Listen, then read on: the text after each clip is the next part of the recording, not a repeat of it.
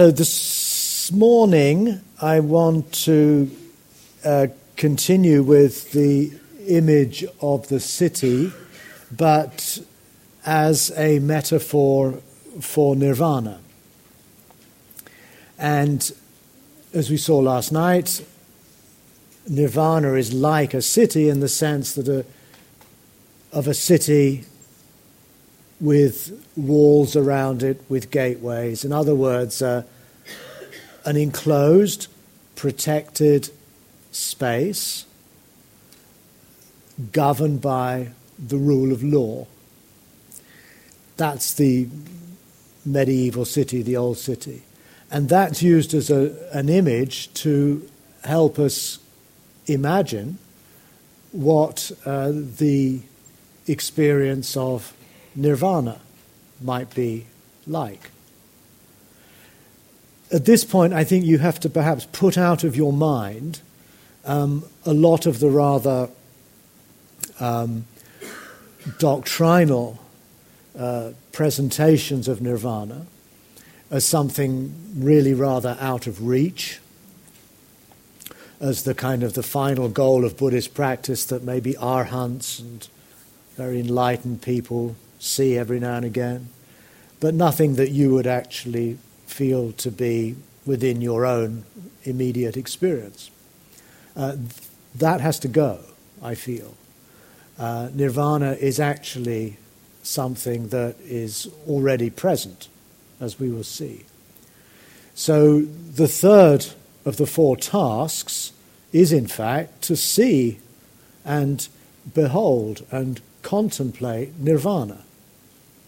But nirvana is simply here describing the stopping of reactivity, even for a few moments, and even when the reactivity is going on. In other words, you might have all kinds of anxieties, let's say, running through your mind, but you also have the capacity to be aware and mindful of all those anxieties running through your mind. And that mindful attention is not reactive. The one who's aware is not reacting at that moment, although we are mindful of our reactivity. This is quite an important point. So that when we talk of the stopping of reactivity, we're not talking of the mind somehow shutting down and becoming a kind of a zombie or something, but we're actually talking about adopting another way of being with our experience, one that's grounded in a conscious, mindful awareness, rather than one that is constantly being overtaken, overwhelmed, carried off, caught up in all the reactive stuff that constantly pours forth. If reactivity is rooted in our biological survival mechanisms, we're never going to switch it off. It can die down, it can flare up, but at some level it's kind of a constant, it's a given of any living body, as it were. So when the Satipatthana Sutta, which is the main classical text on the practice of mindfulness, when it says mindfulness is the direct path to nirvana, which is how the text opens, mindfulness is the direct path. Actually, it says ekayana, which means the one way, the only way, which Buddhist translators don't like saying because it sounds exclusive. It sounds like a kind of a proselytizing move. But that's actually what the text says. In other words, mindfulness is very intimately tied to the experience of nirvana itself. And arguably, it is nirvana. There is something nirvanic about stopping and paying attention, and not letting that attention be coloured or disturbed or distracted by whatever is bubbling up in experience. The two are very close. So nirvana is classically defined as the stopping of reactivity, the stopping of greed, the stopping of hatred, the stopping of delusion. But stopping doesn't here mean stopping for good, which is probably impossible. Nor does it mean some highly advanced state of meditation that none of us could realistically expect to experience. I think that's also wrong. But rather, it's paying attention, learning to pay attention to those moments in experience when we are relatively non-reactive.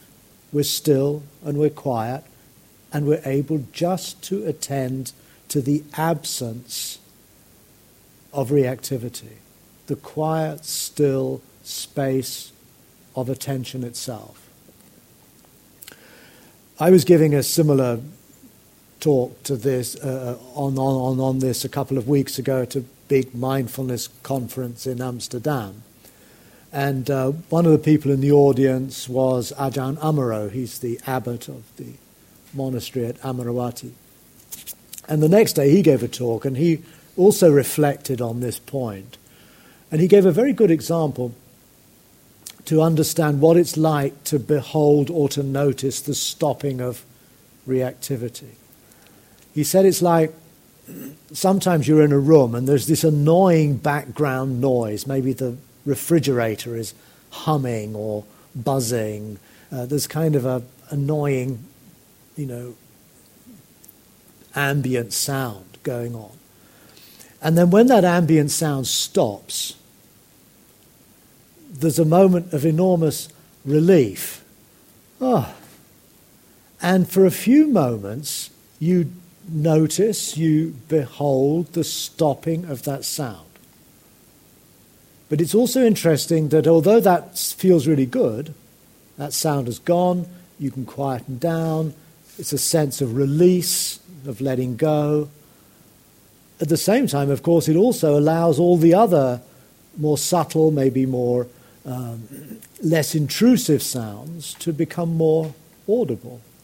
It's not as though there's no sound at all, but in the cutting off of that noise, you can be with all the other sounds that are likewise present. But it's also interesting to note how quickly the mind will attach to the next interesting stimulation that comes along, and that silence will be forgotten. In other words, we only appreciate that silence for a brief period before getting caught up in something else. And that's a bit like the third task of beholding or seeing the stopping of reactivity. Sometimes we sit in meditation and we find ourselves suddenly very quiet, very grounded. The usual chatter and rush of emotions has, for the moment at least, died down. The third task is to consciously appreciate and enjoy and savor and taste that quietness, that stillness, to just allow ourselves to come to rest in that space. Again, it may not last long, we'll probably get distracted by something, but nonetheless the practice is to allow ourselves to become more familiar, more intimate with that quiet, still, non-reactive space, and to feel it, to feel how it somehow resonates through the body. It's not just an idea, it's a felt experience. So what I'd like to encourage us to do today on this final day of our retreat is to try to see to what extent you can simply come to rest in this quiet, silent, non-reactive space. And if you get carried off again, which will probably happen, then don't worry about that. Notice it, embrace it, don't get caught up in it, let go of it, and then just become aware of the still, quiet space of just paying attention. And come to rest in that open-minded, quiet attention. And that is nirvana. For those of you who have been heavily programmed by Buddhism, this might sound strange. It might sound somehow, that can't be true. And that's often the response I get. When I was in Paris, as I mentioned the other day, before I met the lady on the train, I met a young guy called Paco, who came to the weekend, a young French chap. And he works in Bangkok for the Ajahn Buddhadasa archive. Buddhadasa was a quite famous Thai Ajahn, senior monk, who founded the monastery of Swan Mok. Some of you might have been there. And he was a very radical Buddhist thinker, despite his preeminence in the Buddhist world in Thailand. He rejected the idea of reincarnation. He advocated what he called dharmic socialism. And, this is the point of the story, he also wrote a little booklet called Nirvana for Everyone. And Paco, who was at that weekend, said, you might find this interesting. I'd actually never come across this particular idea of Buddhadasa before, but lo and behold, I opened my little booklet, Nirvana for Everyone, and it says basically what I've been saying all along, that nirvana is actually something that is present as soon as your attachment or greed or anger dies down. Nibbana, Buddhadasa points out, just means cooling off, blowing out. And he argues that this is something that we experience all the time. Like the fridge sound switching off, it's a cooling down of the noise, and we're in that nibbanic space. And nibbana, therefore, is nothing sacred or holy. It's simply those moments in life where the noise and the racket and the reactivity, particularly, have died down. And this is simply part of our human birthright, really, the legacy of being human. That's a capacity we have. And this is also quite explicit in some of the very earliest texts in the Pali canon as well. Particularly, one phrase that I suspect has a quite early origin, where the Buddha says that nirvana is clearly visible, immediate, inviting, uplifting, and felt by the wise. He says this also about the Dharma. That's how that phrase is usually quoted. The Dharma is clearly visible, immediate, and so on. But on a number of occasions, he said of Dharma, he says nirvana. Now, clearly visible means that it's something that is actually visible here and now. And it's interesting that the third task also implies this idea that it's something you can see. You behold or you see the stopping of reactivity. And you can do that because this stopping is sanditiko, clearly visible. Interestingly, the Buddha also says in another context that this Dhamma or this Nirvana is also dudaso, which means hard to see. So it's clearly visible, but it's hard to see. That's not a contradiction. It's clearly visible, but it's difficult to notice it. In other words, it's right there before our eyes, but we can't see it. In Zen, they have a wonderful metaphor for this. They say, we're like, or they compare the practitioner to a fish who spends its life swimming through the ocean looking for water. So the water is clearly visible but hard to see. In the fish's case, well, I don't know anything about fish, but you get the point. It's so immediate, it's so present, that it's almost impossible to see it. And that, I think, is a very good way of thinking about nirvana. It's clearly visible, but it's hard to see. And the practice of the third task, beholding the stopping of reactivity, is the practice of training ourselves to see this clearly visible but somehow elusive stopping, clarity, openness, and calm. It's also the next term that's used about nibbana is that it is akaliko, which Bhikkhu Bodhi translates as immediate, which I think is a very good translation. In other words, akaliko literally means atemporal or timeless. Timeless, I think, is not such a good translation because it makes us think of things like eternity. But what it means is atemporal, non-temporal, which means that you don't arrive at it through a series of steps in time. It's already right there. It's immediate, unmittelbar. It's not mediated by time, by experience. It's right here and now. Again, it's got a very strong Zen feel to it, this sudden awakening idea. But here we find it in these very old Pali texts, referring to nibbana. It's right here. It's inviting. It's ehipassiko, which means that at some level it already exerts an attraction upon us.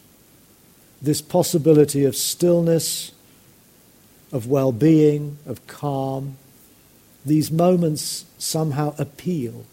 They have a draw to them. They're somehow pulling us in a way. They're seductive when we actually connect with them. It's uplifting. In other words, there's also a certain dignity, I think, in being still and poised and attentive and centered. That also has a kind of moral quality to it. It's not agitated, anxious, worried, but calm and still, which is the foundation, I think, for our being able to reflect and consider afresh what really matters for us. It allows a kind of an ability to be more sensitized to what really matters in life. And it is felt by the wise. Nibbana is something, the word, this is sometimes translated as experienced by the wise, sensed by the wise, felt by the wise. The verb is vedanyati, I think, which means the same word as vedana, feeling tone. Exactly, it's a verb form of vedana, feeling tone. In other words, we feel it in the same way that we feel pleasure or pain. So again, it's something to be felt, to be sensed, to be intuited. And it's not felt, sensed and intuited by the wise Buddhists, but the wise. It's got nothing to do with some Buddhist monopoly. It has to do with anyone who we might consider to be wise or a sage of some kind, irrespective of their traditional background. This is the kind of space that the sage dwells within. We may immediately pick up a resonance maybe with the Taoist sage, but we'll also find, if we go through other traditions, that this is an experience that's hinted at, valued, acknowledged, in many, many traditions. Another synonym for nirvana is emptiness. Now, again, this is a term that is very much part of the Buddhist vocabulary. And in some Buddhist traditions, emptiness becomes, the ultimate truth. What is the fundamental nature of reality is being empty of inherent or self-existence. But the Buddha never spoke of emptiness in this way.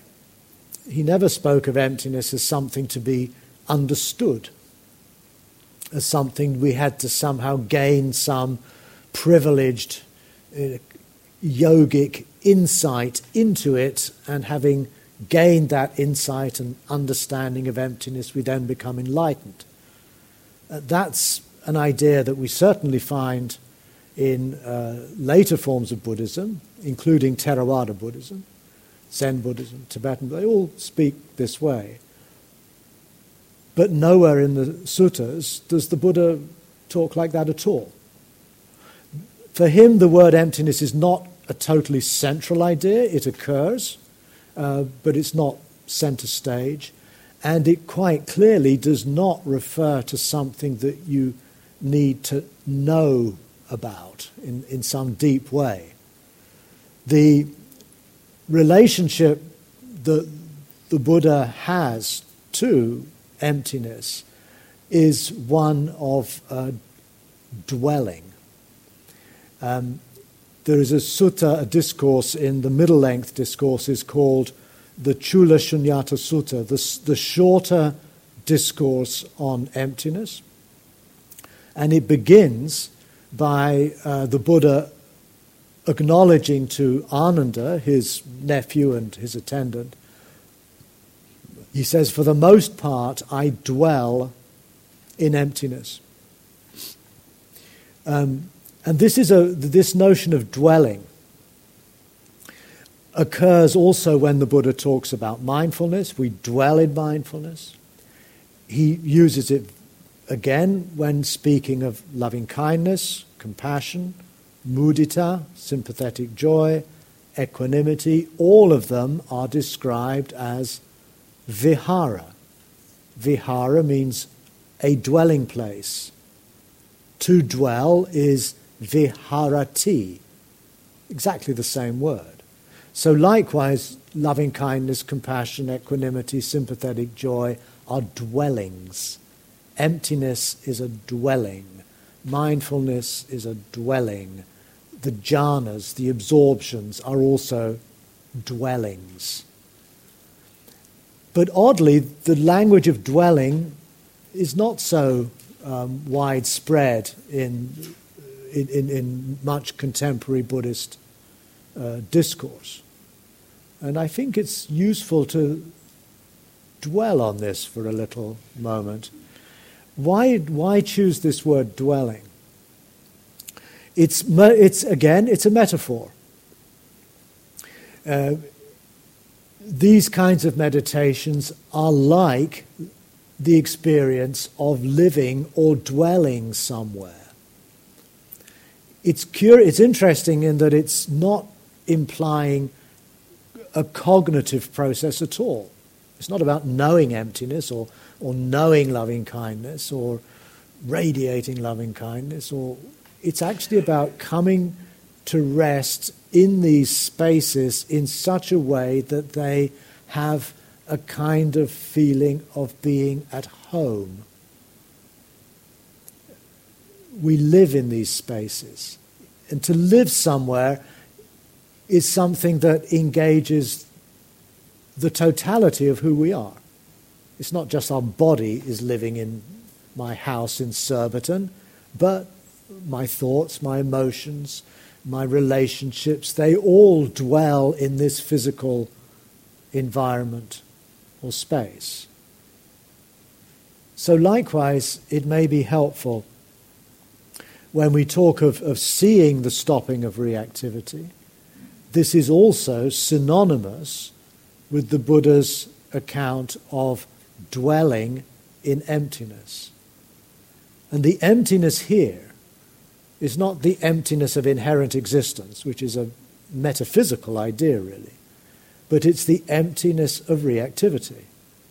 It's the reactivity that is emptied out momentarily or for longer.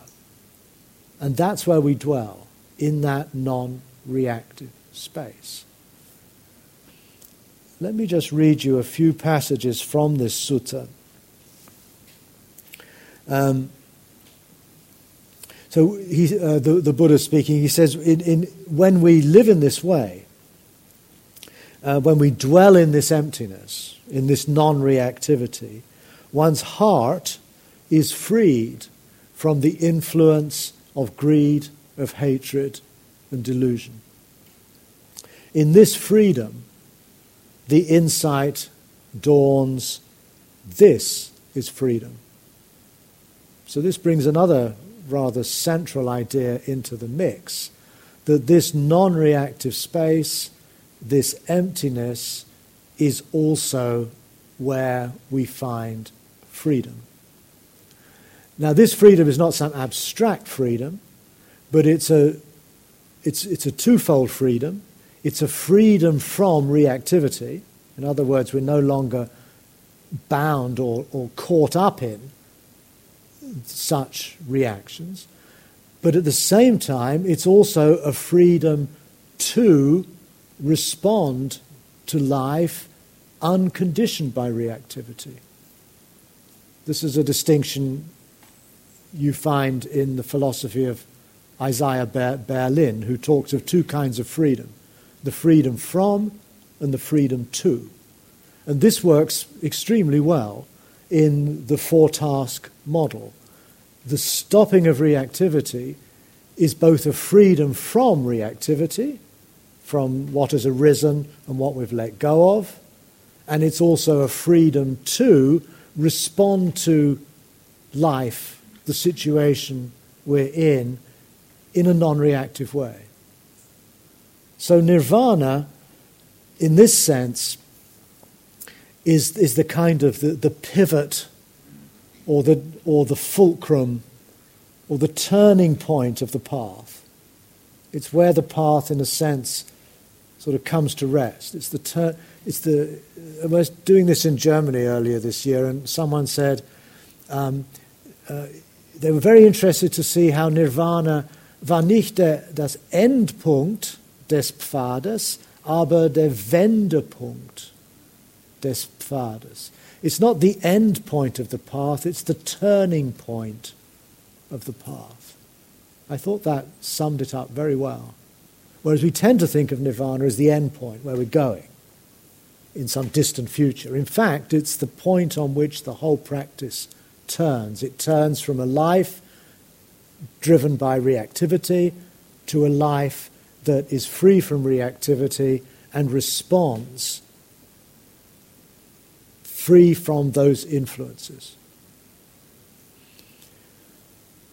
But then the text continues. It says, with none of the anxieties due to those influences, greed, hatred, delusion, reactivity, I am prone to the amount of anxiety that comes from having the 6 sense fields of a living body. This is what's striking here. It recognizes that this freedom, this non-reactive freedom, is free from the anxieties that come from our disruptive emotions. But it's still embodied, it's still locked into an organism with 6 senses. And simply being alive in this world as a surviving organism is prone to a certain degree of anxiety, a certain degree of disturbance. That's unavoidable, that's life. So again, the distinction here is that the freedom from reactivity is not the same as the freedom from all anxiety and suffering and so forth and so on. It's a very specific mode of freedom that is then able to appreciate what anxieties and troubles simply are a given in our psychophysical existence and which are, as it were, added on unnecessarily. The so-called second arrow problem. So this state of awareness, the Buddha says, is empty of reactivity, and that which is not empty is this, the 6 sense fields of the living body. So the emptying ourselves of this reactive, opinionated mind allows us to become more fully present with our physical existence, our embodied existence.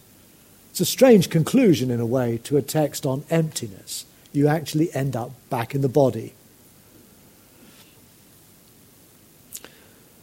So that gives us maybe some pointers to reflect on through the course of the day. But what I'd like you to do is to either, continuously as you're doing your practice or periodically, to just stop when you feel yourself particularly coming into a much quieter, stiller, focused, embodied awareness, then become conscious of that. Actually take that space as the object of your attention. Learn to value and appreciate, to enjoy, to taste, to savor that emptiness, that non-reactivity, that nirvana. And really allow yourself the time to feel it as deeply as you can. Try not to get into theory. Try not to worry too much about, is this really nirvana or is he bullshitting us?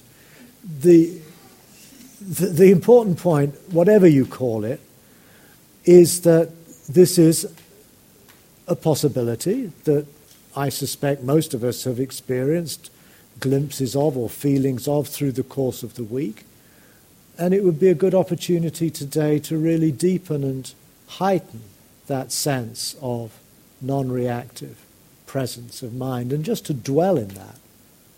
Once again, what does it mean to dwell, to come to rest in, to feel at home in this space? You may have found through the instructions we've been giving that there's been maybe an overload of suggestions, and I've just added on another bunch of suggestions. If you find that this is actually just too confusing, then stay with the practice you've been doing that really grounds you best, and stick with that. And don't worry about whether you should be reciting the mudita phrases or asking what is this or dwelling in emptiness or just let that go. And come back to the core practice, maybe it's just watching the breath, that serves to ground and focus you in the moment. And don't worry too much about all these other possibilities. But for some of you, if you feel inspired or curious about, let's say, this notion of dwelling in emptiness, then explore that.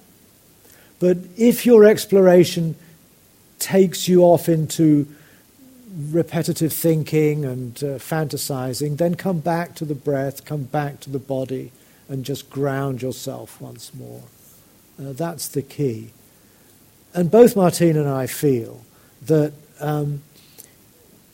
it's up to each practitioner to find an approach, a practice that works for them, that responds to your particular situation in life.